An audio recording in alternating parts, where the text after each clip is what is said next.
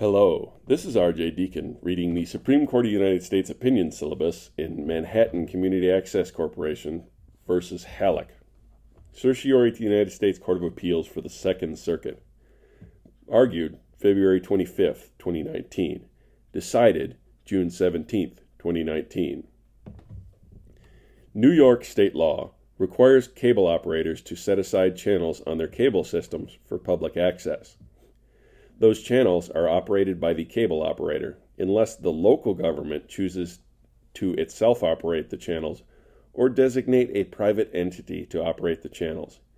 New York City, the city, has designated a private nonprofit corporation, Petitioner Manhattan Neighborhood Network, to operate the public access channels on Time Warner's cable system in Manhattan.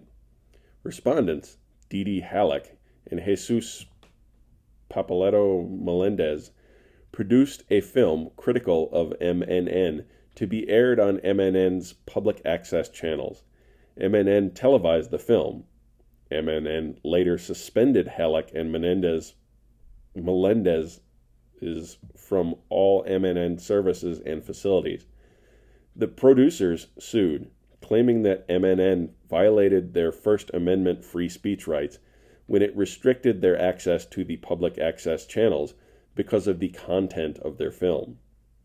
The district court dismissed the claim on the grounds that MNN is not a state actor and therefore is not subject to First Amendment constraints on its editorial discretion.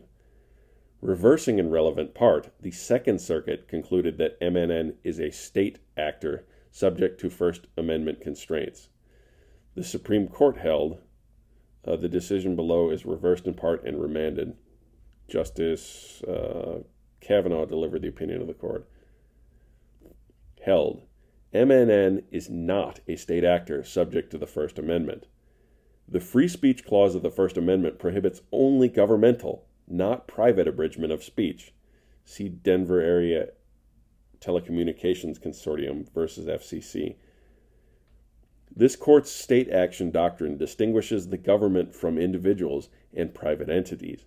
A private entity may qualify as a state actor when, as relevant here, the entity exercises powers traditionally exclusively reserved to the state. See Jackson versus Metropolitan Edison Corporation. The court has stressed that very few functions fall into that category. Flagbros versus Brooks. The relevant function in this case, operation of a public access channel on a cable system, has not traditionally and exclusively been performed by the government. Since the 1970s, a variety of private and public actors have operated public access channels. Early Manhattan public access channels were operated by private cable operators with some help from private nonprofit organizations. That practice continued until the early 1990s, when MNN began to operate the channels. Operating public access channels on a cable system is not a traditional, exclusive public function. The producers contend that the relevant function here is more generally the operation of a public forum for speech, which they claim is a traditional, exclusive public function. But that analysis mistakenly ignores the threshold state action question.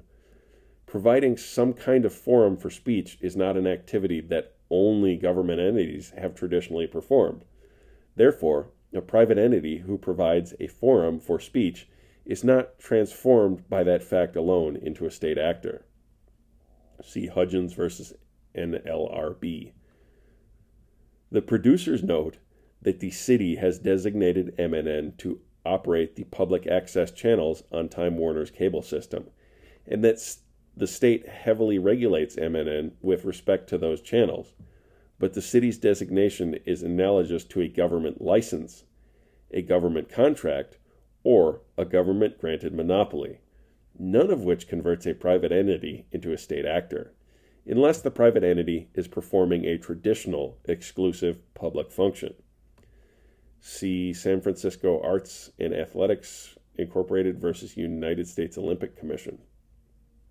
And the fact that MNN is subject to the state's extensive regulation does not by itself convert its action into that of the state.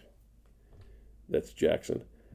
The producers alternatively contend that the public access channels are actually the city's property and that MNN is essentially managing government property on the city's behalf.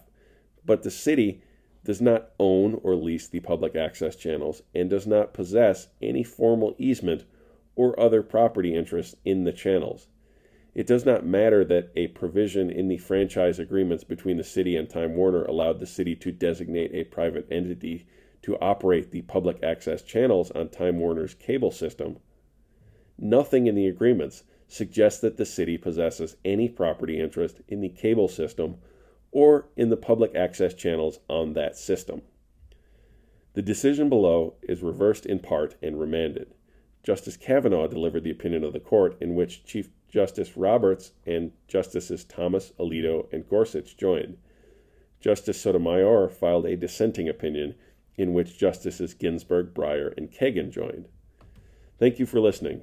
If you'd like to get a hold of the podcast, we can be reached at rhodesscholar80@gmail.com. That's ROADS and 80, or on Twitter at Court Syllabus.